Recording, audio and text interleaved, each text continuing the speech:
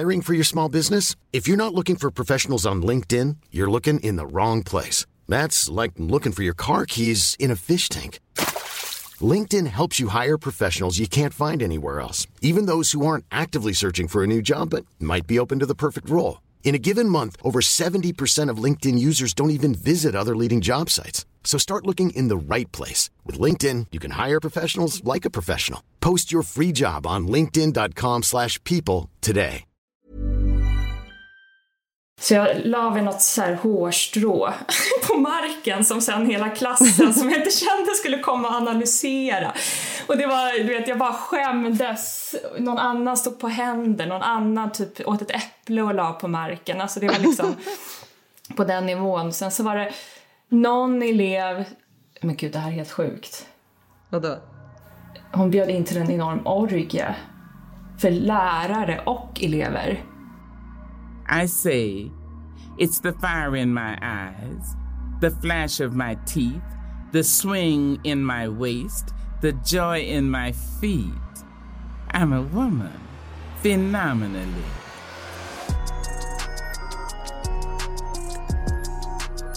Jag heter Theodora Berglund och är filmskapare. Den här podden har växt fram för att fördjupa och förhöja diskussionen om den moderna kvinnligheten. Att utmana existentiella frågor vardagligen för att kunna nå ett konstnärligt djup och samtidigt ta sig ur denna komplexa plats varje dag för att kunna vara en trygg mamma är en förmåga som ska lyftas högt. Det är inte många legendariska konstnärer som associerats till att vara närvarande föräldrar. Att utöver det vara kvinna i dagens konstlandskap. Vad betyder det? Har vi kommit till en plats där konstnärinnan bedöms enbart för sitt uttryck? Eller spelar kvinnans kroppsliga presentation fortfarande en roll när det bestäms om hon ska lyftas som konstnär eller ej? Vem är det för övrigt som bestämmer detta? Hur är det att pendla mellan det själsliga, ibland egoistiska skapandet och det altruistiska moderskapet? Hur skulle en samtida konstnär måla det moderna porträttet av en Madonna? Som min fjärde gäst intervjuar jag Emma Bjurström. Emma Bjurström är en av de nya namnen i det svenska konstvärlden som det talas mycket om. Hon har precis avslutat sin utställning Timber and Stone Act of Tin Pans Artifacts. Emmas arbete har många lager. Ett tema som speglar hennes personlighet. Hennes person representerar ett lugn och en vacker plats på jorden. Men för att komma dit har hon besökt många mörka platser som hon otroligt nog lyckats att inte tynga så mycket av. Eller tynga andra med. Välkommen Emma. En nutida skapare, en tidslös inspiration, en djup och vis själ. Wow, vad fint. Vilken presentation. Berörd. Tack. Tack för att jag får vara med här. Ja, men tack för att du är med. Nej, som del av de det är en ära. Extremt inspirerande moderna kvinnorna idag. Ja.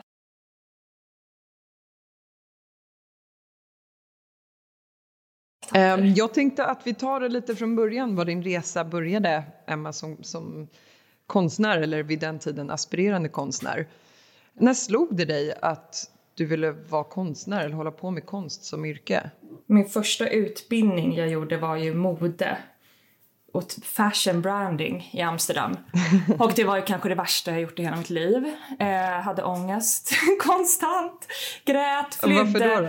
Flydde, för det passade inte mig. Jag kunde liksom inte ta mode på allvar. Det var inte riktigt i min natur att hålla på med mode. Jag uppskattar såklart att folk gör det, men det var inte för mig. Och då åkte jag hem till Sverige igen efter ett enormt misslyckande som jag såg det. Just också för att man så här, i den åldern runt 20 till 25 så är det ju så mycket. Man tror att hela livet hänger på vilket val man gör just då. Det steget man tar och gör en utbildning då, det var ju liksom för all framtid. Jag tror att det har förändrats kanske lite idag. Men det var liksom en enorm investering då. Så att jag var så här, åkte tillbaks till Sverige. Jobbade i butik. Blev olyckligt kär. I vem då? Nej, men då i Willem, va? Som jag är gift med idag. Och jag tror så att det var... Eller jag vet, han är ju och konstnär och var det då. Så att jag blev så jävla nerkärad i hans arbete och hans verk och i hans bildvärld och i hans livsstil att arbeta som fri konstnär. Det var då den tanken föddes att det kanske är en möjlig väg att gå.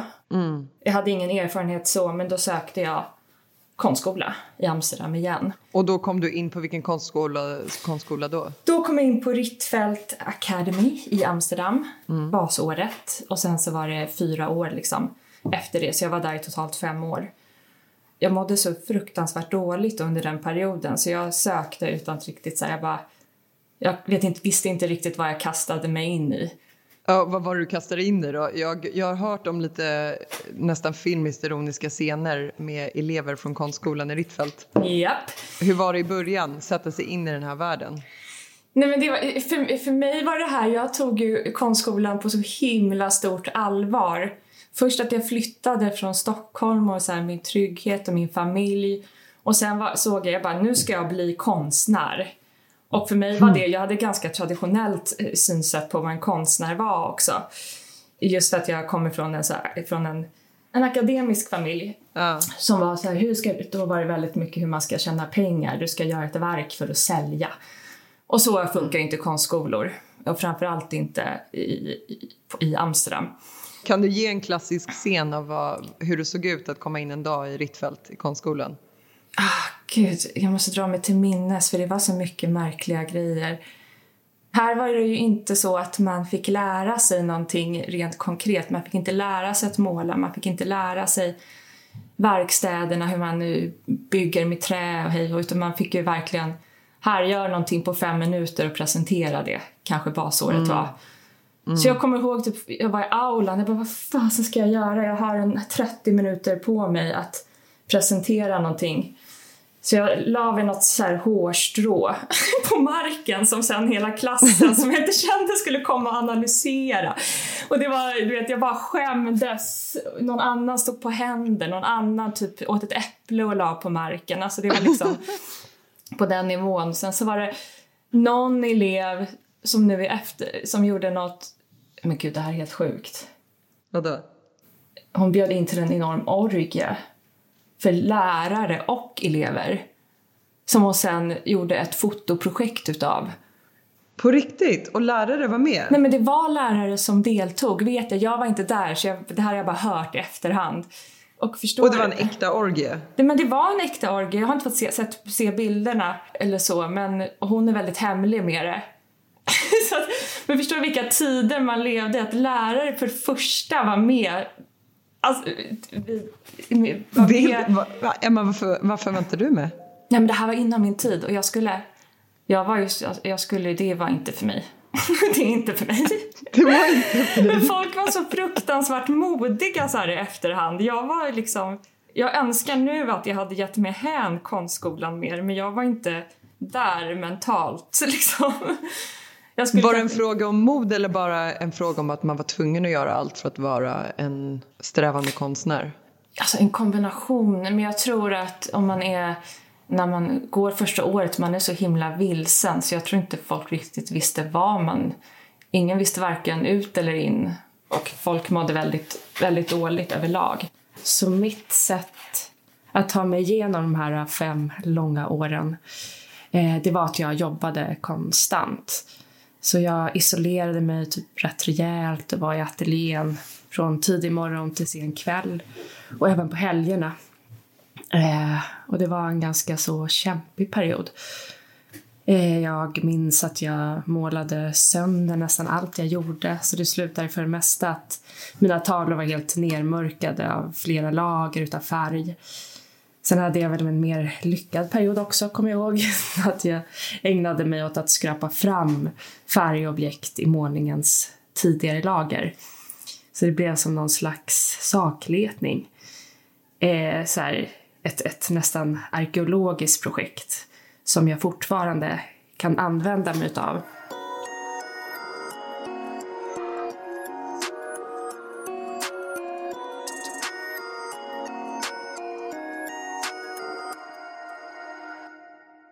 Ett av projekten som jag vet att du höll på med när vi har snackat om den här tiden i konstskolan är när du utforskade hur det var att vara en man i en vecka. Ja, och åkte till Berlin och klädde ut det till en pojk. Japp, en liten pojkspoling. Det var jag och min kompis Julia som hade. Det började med att hade bara gjorde för oss själva att vi var 2 pojkar som skejtade runt i Amsterdam och drack bärs och så här, och höll låda för varandra. Och det var väl det var verkligen bara ett ironiskt projekt som vi inte hade någon mening eller mål med. Och som vi sen ville utveckla för att kanske göra ett projekt, något liksom större projekt. Och vi ville komma bort från konstskolan, så att då hittade Julia den här Man for a Day workshop i Berlin. Så det var väl ett sätt för oss också att komma iväg fast ha en anledning för skolan att vi gjorde något viktigt eller nyttigt. Var det här då en organisation som lät kvinnor bara få känna på hur det var att vara man? Hade det ett konstnärligt syfte eller ett faktiskt?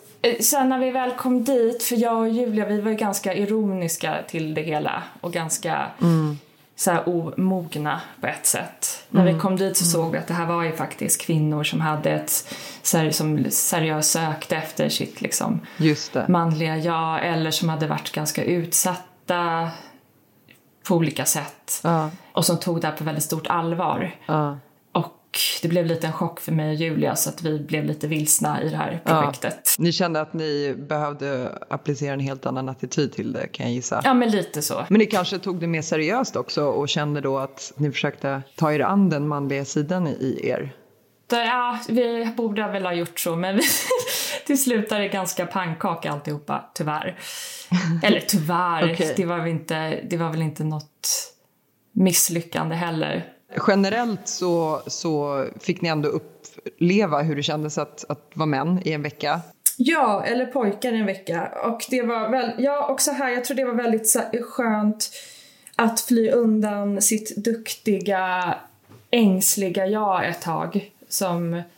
Som jag var i konstskolan, att man skulle göra rätt för sig och var väldigt mycket så en people pleaser och försökte uppfylla lärarnas krav. Och du kände att allt det där försvann när du plötsligt tog dig an det manliga? Nu råkade det vara att vi var 2 män, men det var mer att man blir befriad så fort man gör humor av saker. Och med konsten så var det blodigt allvar för mig, så jag tror bara det var en flykt till att vara så långt ifrån måleri och konst och den liksom lasten.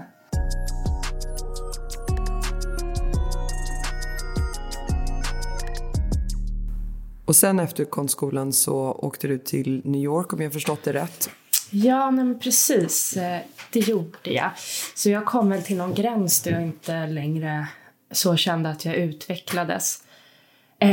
Så då tog jag kontakt med en klassisk skolad konstnär i traditionellt oljemåleri och åkte till New York i ett halvår var det nog för att assistera honom. Och det var nog avgörande för mitt måleri. Men även att uppleva och förstå att det fanns en värld utanför skolans dörrar. Och allt vad som försiggick där inne.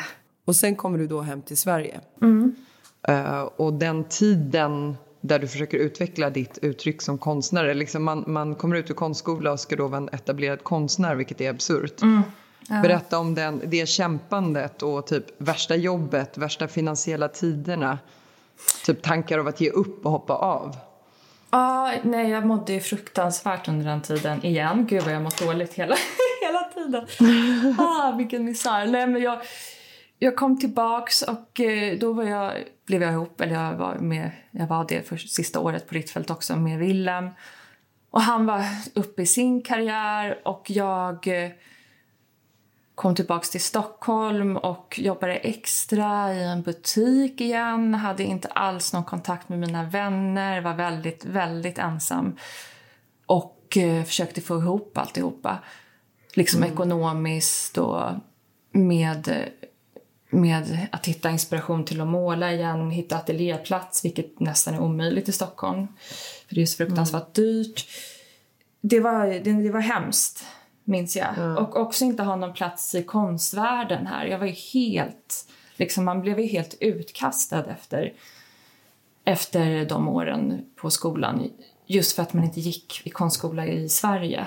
För då får man en helt annan liksom, social plattform och en annan grund. Okay. Men jag hade ju inget sånt. Så i denna veva så träffade jag min nuvarande gallerist. Och det var då liksom karriären tog fart. Och idag har du jobbat, skulle man kunna säga, hur många år som du har jobbat som konstnär nu? Jag ska säga, det första utställningen 2019. Innan det var det ju kanske 4 år skulle jag säga. Ja. Som försörjande konstnär, liksom, vilket är helt otroligt. Men som du säger, det är fruktansvärt att komma dit. Och jag vet att du levde på det bara knappa pengamässigt. Och det måste vara, eller det är kämpigt och jag har enorm respekt för att du inte hoppade av eller gav upp. Liksom. Det måste ha funnits många stunder när det kändes lågt. Ja, gud ja. Absolut. Och sen minns jag att du liksom, det verkligen enades med dig. Och du hade en helt okaxig men självklart självförtroende för vad du höll på med. Och min fråga är, hur kom du fram till den här rösten och den här vägen och uttrycket som du nu har utformat, som vi nu ser mycket? Vad var det som hände i dig? För mig var det nog viktigt för det första att få den tiden som jag behövde att utforska måleriet i lugn och ro och inte behöva beskriva det, förklara det. Mina verk växer ju fram i tiden och allt klarnar när egentligen en utställning är slut. Det är intressant att du känner att den klarnar när den är slut. Den gjorde det på första. Nej, den gjorde det. Första utställningen så blev det klarnade med tiden medan jag arbetade. Sen när liksom allt var ivägskickat, rummet, ateljén var tom, då kunde jag skriva om det och förstå det. Senaste utställningen som jag gjorde nu var mycket mer så att jag gjorde ett forskningsarbete innan som jag sen arbetade utifrån. För att måleri, beroende på hur man väljer att uttrycka sig i det, så var det viktigt för mig att ha kunskap om måleri och lära mig måleri på riktigt. Och när jag väl hade fått den grunden, den liksom stadiga grunden att stå på, då kunde jag börja liksom rasera måleriet och förstå måleriet bättre. Du kunde sätta uttryck på dina tankar, gissar jag. Ja, men precis. Och man kan våga vara modig i det och liksom, ja. Ja, gud. Jag förstår det. Ironiskt att du behövde lära dig det själv efter konstskolan. Oh ja. Det kan man säga.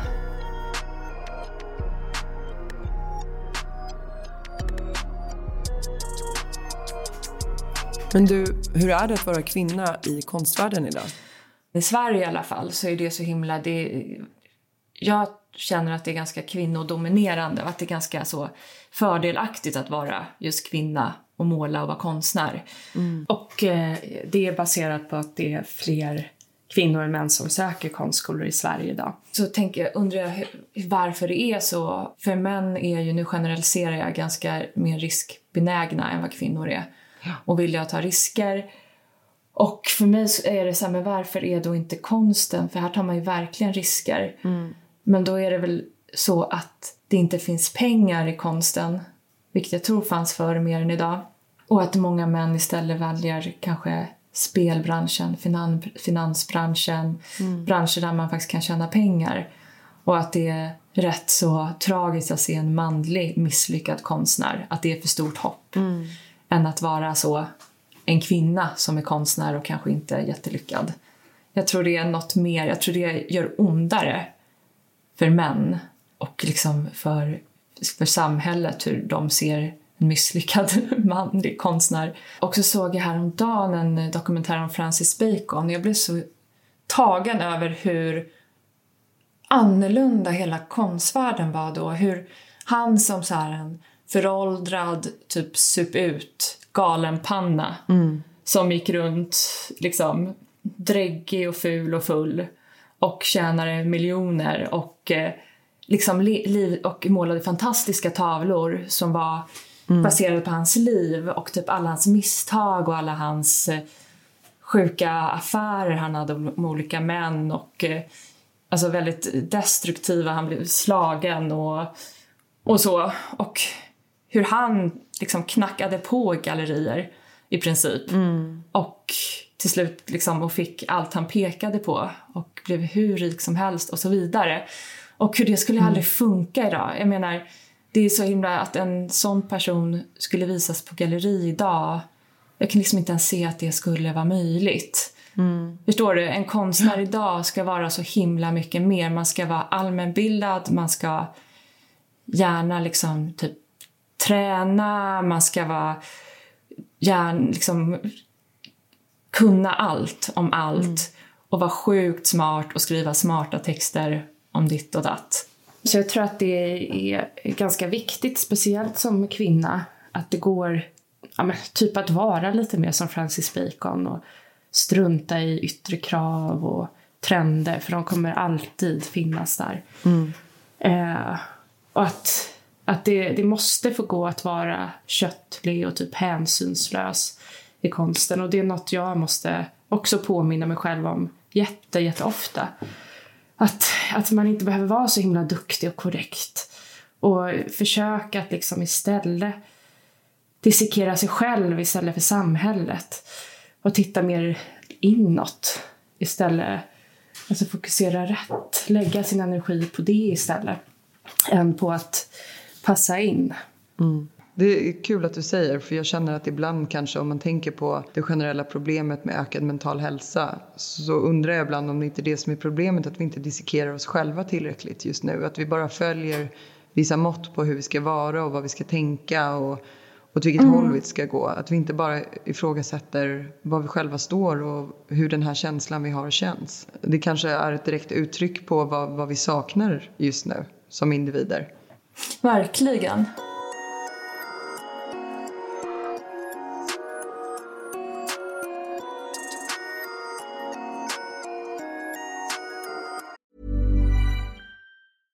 How would you like to look 5 years younger? In a clinical study, people that had volume added with Juvederm Voluma XC in the cheeks perceived themselves as looking 5 years younger at 6 months after treatment. Look younger, feel like you. Add volume for lift and contour in the cheeks with Juvederm Voluma XC. Reverse signs of aging by adding volume to smooth laugh lines with Juvederm Volure XC. For important safety information and to find a licensed specialist, visit Juvederm.com. That's JUVEDERM.com. Not for people with severe allergic reactions, allergies to lidocaine, or the proteins used in Juvederm. Common side effects include injection site redness, swelling, pain, tenderness, firmness, lumps, bumps, bruising, discoloration, or itching. There's a risk of unintentional injection into a blood vessel, which can cause vision abnormalities, blindness, stroke, temporary scabs, or scarring. Talk to a licensed specialist to find out if it's right for you.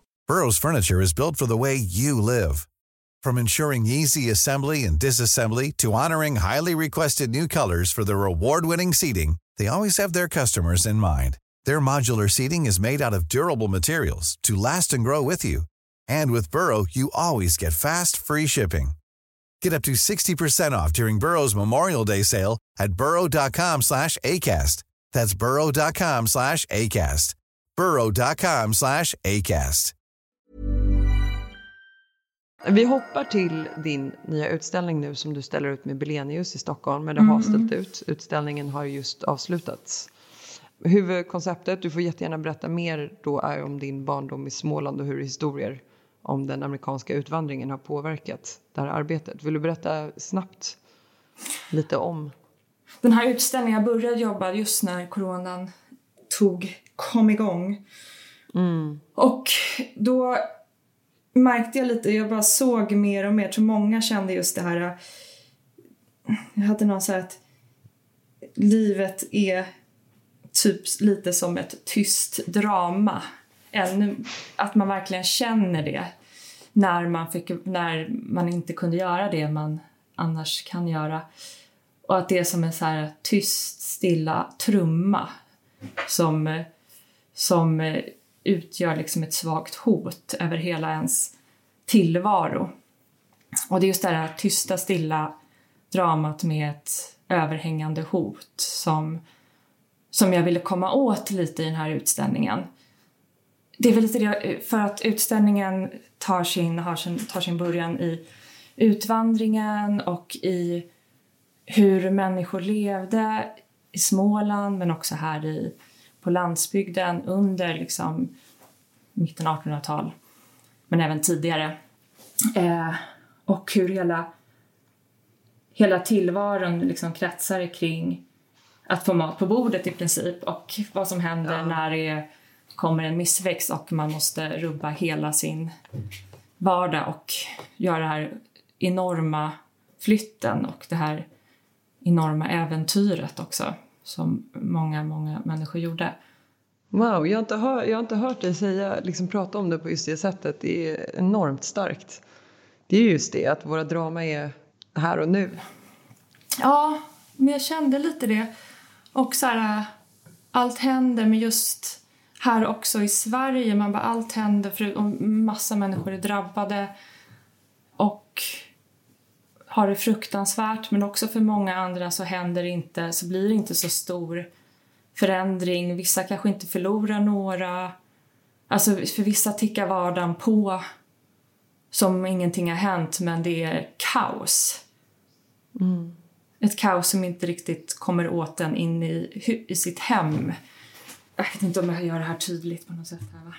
Jo, det är otroligt. Så det blir verkligen så här tyst och stilla och ensamt. Och överhängande. Jätte. Så. Jag hittade ett citat som jag gissar kommer från dig, från Belenius beskrivning av din utställning, vilket fick mig att alltså verkligen så här kollapsa av så här, wow, det här är typ allt. Jag kan läsa upp det för lyssnarna så de får höra. Ja, först beskriver de då att i detaljstudier och förstoringar föremål från en svunnen tid, och att i måleriet har de sökt frambringa en känsla av att lämna snarare än att hålla fast vid. Och sen drar jag då vidare till ett citat från dig som är: i linneskåpen ligger hela livet och trängs. Mellan lakanen har barn avlats, sjukdomar överlevts och gårdens gamla dött. Och det är en sån här, ihop med det du ju säger, är det en enormt stark fras eller mening som får mig att tänka på hur lite vi bevarar genom generationer och hur lite minnen som stannar både i form av relationer och objekt. Vilket också egentligen på ett sätt knyter an till det nutida på ett så häftigt sätt, om jag har förstått det rätt och säg till om jag tolkar fel.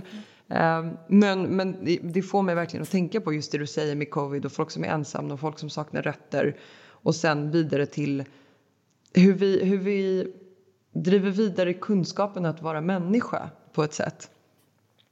Och jag ville bara höra mer om hur du tänkte med just det här. Ja, alltså jag håller med helt i det du säger. För vad jag gjorde med den här utställningen var att jag besökte bland annat Nordiska museet, Österlens museum och verkligen kollat i deras arkiv med tyger och klädnader.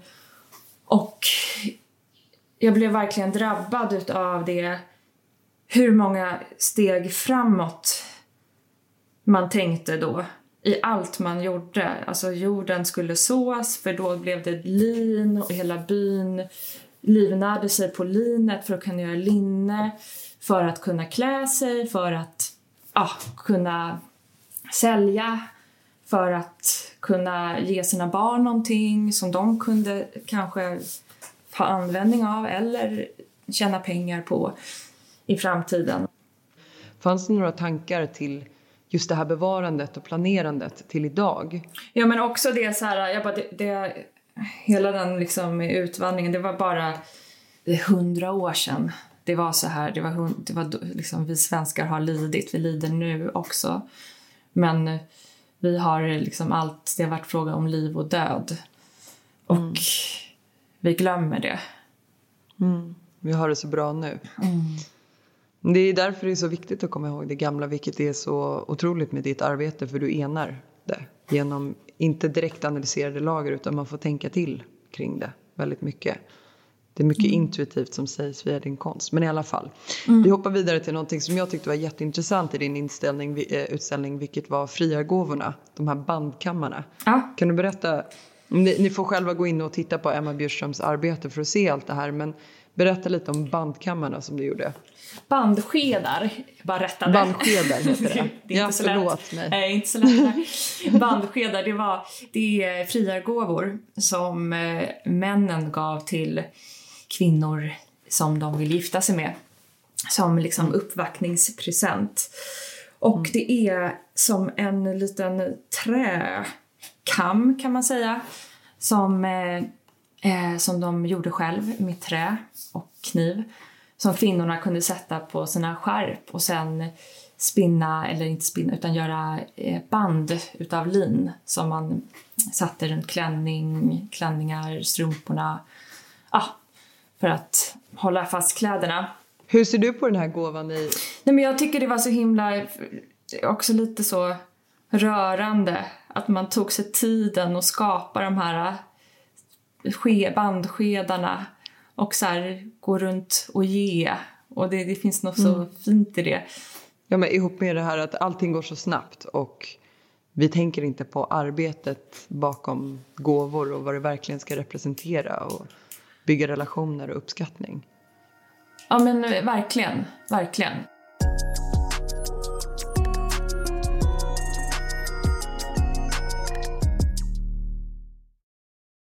Vill du berätta, eller du kanske inte har mognat den tanken ännu, men tankar om nya utställningar eller nya tankesätt inom din konst eller nya tekniker du är intresserad av?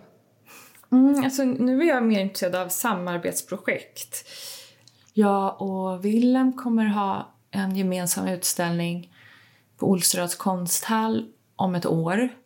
Så det ska bli jättespännande att alltså vi hjälps ju åt hela tiden. Vi hjälper varandra, men att inte behöva vara själv i det hela utan faktiskt samtala och arbeta och få ihop någonting vi två. Och även med mina systrar vi har pratat om att börja arbeta ihop och göra någonting. Så vi får se. Just det, för du har ju faktiskt 2 systrar som är konstnärer också. Ja, jätteduktiga, jättekul. Och vi har lite men vi har lite tankar. Vi får se hur det blir med det. Och gud vad roligt. Det ser jag fram emot att höra. Ja, men höra och se mer om. Tackar. Jag vet att du och Willem jobbar som otroliga partners. Och så fort någon har utställning tar den andra bror. Och så hjälps ni åt och få fram allting i tid. Vilken helt otrolig uppsättning ni har. Som ni skapat ihop.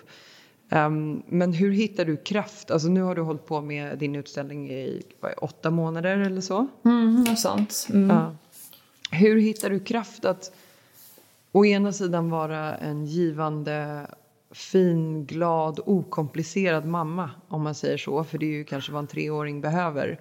Och samtidigt gräva i sådana djup av mänskligheten och livet och världen. Och frågor om varför vi... Frågor bara generellt om, eller utforskningar om vårt liv. Liksom. Hur kan du parera de här 2 rollerna? Sätter du ihop dem eller delar upp dem? Nej, jag tror att jag delar upp dem ganska mycket. Jag tror också det är så här... Fördelen med att bo på landet är ju väldigt mycket att man inte har så mycket som stör en. Så när bror är på förskolan, då har jag de här timmarna... Och jag kan jobba ganska ostört i det. Och sen så när han kommer hem då kan jag ändå vara med honom. Och utan liksom... Och ändå kunna vara ganska närvarande. Men sen så tar jag också med bror om jag ska upp på utställningar. Han har fått vara med i ateljén. Han får sitta och rita och måla med sitt. Sen är inte det jättelätt alla gånger. Men ibland går det en halvtimme och då jobbar man fortare än vad man brukar. För att man inte ska bli avbruten. Finns det gånger då alltså din prioritet att vara en bra mamma har någon form av applicering på ditt arbete? Att du inte riktigt kan gå lika djupt kreativt? Gud ja, nej men 100%. Och egentligen vice versa, finns det stunder då du är så djupt i din kreation att du känner att du är en hemsk mamma? Absolut. Eller? Ja, gud, Vad gör jag vet du inte då? hur många gånger jag har sett honom med liksom framför tvn. Alltså, han får spela.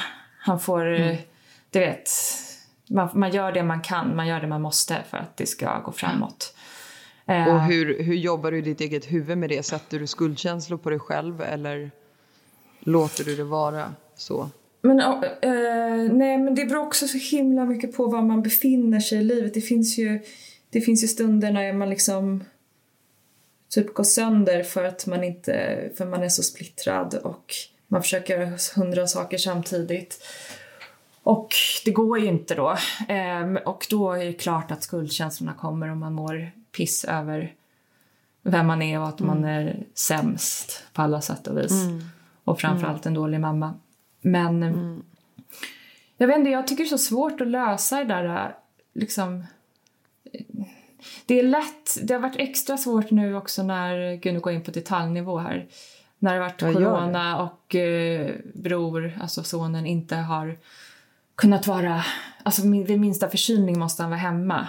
Och det har varit så många sådana veckor. Och att försöka arbeta då, vilket jag behövt, det har ju varit fruktansvärt.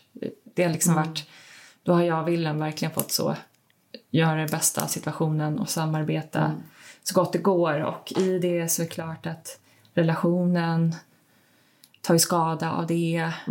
Så nu är det så här, nu faktiskt förra veckan fick bror börja förskolan igen. Då måste det så här, relationen måste läka, allting måste byggas upp igen och man liksom sakta mår lite bättre och blir stabilare. Men en annan sak jag tänker på är att just att den här idén av att dela på sig själv som konstnär eller kreatör eller person, kallar det till alla som lyssnar, så kanske inte kreatör utan bara person. Och mamma, att å ena sidan måste man separera enheten och å andra sidan så går de in i varandra på ett sätt. Jag kan tänka mig att det faktum att du blir mamma också har fått dig att se på din konst eller vad du intresserar dig för på ett annat sätt. Och att man kanske accepterar att de går in i varandra ibland och smälter ihop. Och att det är okej att vara en frånvarande mamma. Och det faktum att du inte har alltid när världen att gå så himla mörkt och djupt varje dag kanske gör att du ser på din konst på ett annat sätt. Och kanske ibland gör den bättre också. Nej men gud, alltså verkligen. Jag tror att att man faktiskt också ser på det som att nej, det här måste göras. Det är inte liv eller död. Det är inte, man gör snabbare beslut. Man kommer framåt på ett annat sätt. Och man överanalyserar inte liksom minsta detalj. Och man har inte tid att tveka på samma sätt. Så det blir mer gjort på ett sätt. Ja. Absolut. Jag driver vidare och avrundar med den sista frågan som kommer vara väldigt intressant just idag för dig med tanke på att du är en konstnär och att hela idén med Modern Madonnas bygger på att utforska porträttet av Madonna with Child som målades för extremt många år sedan, långt innan våran tid. Och att just det här porträttet absolut inte skulle se likadant ut idag för att en Madonna är inte en fulländad i att bara hålla sitt barn idag, utan det är så mycket mer vi vill, det är så mycket mer vi förväntas göra. Så om det här porträttet skulle målas idag, hur skulle du kunna tänka dig att det skulle målas idag? Den moderna Madonnan. Nej men jag skulle måla henne. Jag skulle måla en kvinna, tror jag. Vänta nu, Nej, jag skulle måla en kvinna med mörka ringar under ögonen. Så jävla trött. Sliten. Splittrad. Försöker liksom hålla ihop hem, barn, karriär. Och samtidigt le och ha målade naglar. Och det skulle så här sippra en enorm typ ångest i ögonen. Genom bristningsgränsen. Att hon snart kommer lägga sig och bara skrika och gråta på golvet. Där har vi henne. Skulle hon ha någon glimt i ögat eller något hopp? Nej, jag tror nej, det hade varit släkt. Det var släkt. Hon har gått in i väggen. Det finns inga hopp. Oj. Jag hörde det var någon jag lyssnade, det var någon så här riktig karriärist som har valt bort. De bara, man kan inte förvänta sig kunna leva ett så sunt, hälsosamt, lyckligt liv om man vill ha karriär, vänner, familj och allt, förvänta sig att allt ska funka på topp. Någonting måste man offra. Och det vi kanske måste foka på, en tanke, är att må bra som en av de viktigaste komponenterna. Ja, men det tror jag. Och man mår ju bra om allting, liksom, om man lär sig att balansera det här på något sätt. Men hon skippade familj, va? Så hon har vänner och karriär. Jag har ju skippat vänner då. Men har karriär och familj. Nej, det var ju inte vara så här. Men det kanske också är så att det finns tider för allt. Absolut. Det kanske finns olika madonnor i olika faser av sitt liv. Så tror jag, verkligen. Verkligen. Så kan inte du måla det här porträttet till oss? Jo, ska jag måla. Vi kan göra ett samarbete med Modern Madonnas. Absolut. Kul. Ja, verkligen. Ja, men det ska jag fixa. Nu har vi sagt det här på podden, då måste vi lösa det här. Jag ska gå in i den känslan.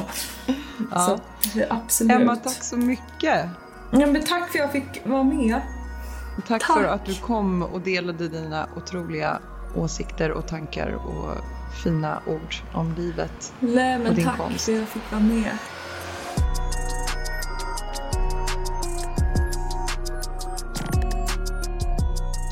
Prenumerera på podden för att höra mer historier och tankar om den moderna kvinnans komplexiteter.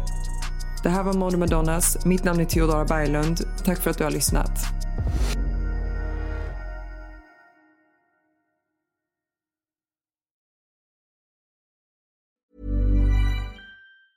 Mom deserves the best, and there's no better place to shop for Mother's Day than Whole Foods Market. They're your destination for unbeatable savings, from premium gifts to show-stopping flowers and irresistible desserts. Start by saving 33% with Prime on all body care and candles. Then get a 15-stem bunch of tulips for just $9.99 each with Prime. Round out Mom's menu with festive rosé, irresistible berry chantilly cake, and more special treats. Come celebrate Mother's Day at Whole Foods Market. A lot can happen in 3 years, like a chatbot may be your new best friend. But what won't change? Needing health insurance. United Healthcare Tri-Term Medical Plans, underwritten by Golden Rule Insurance Company, offer flexible, budget-friendly coverage that lasts nearly 3 years in some states. Learn more at uh1.com.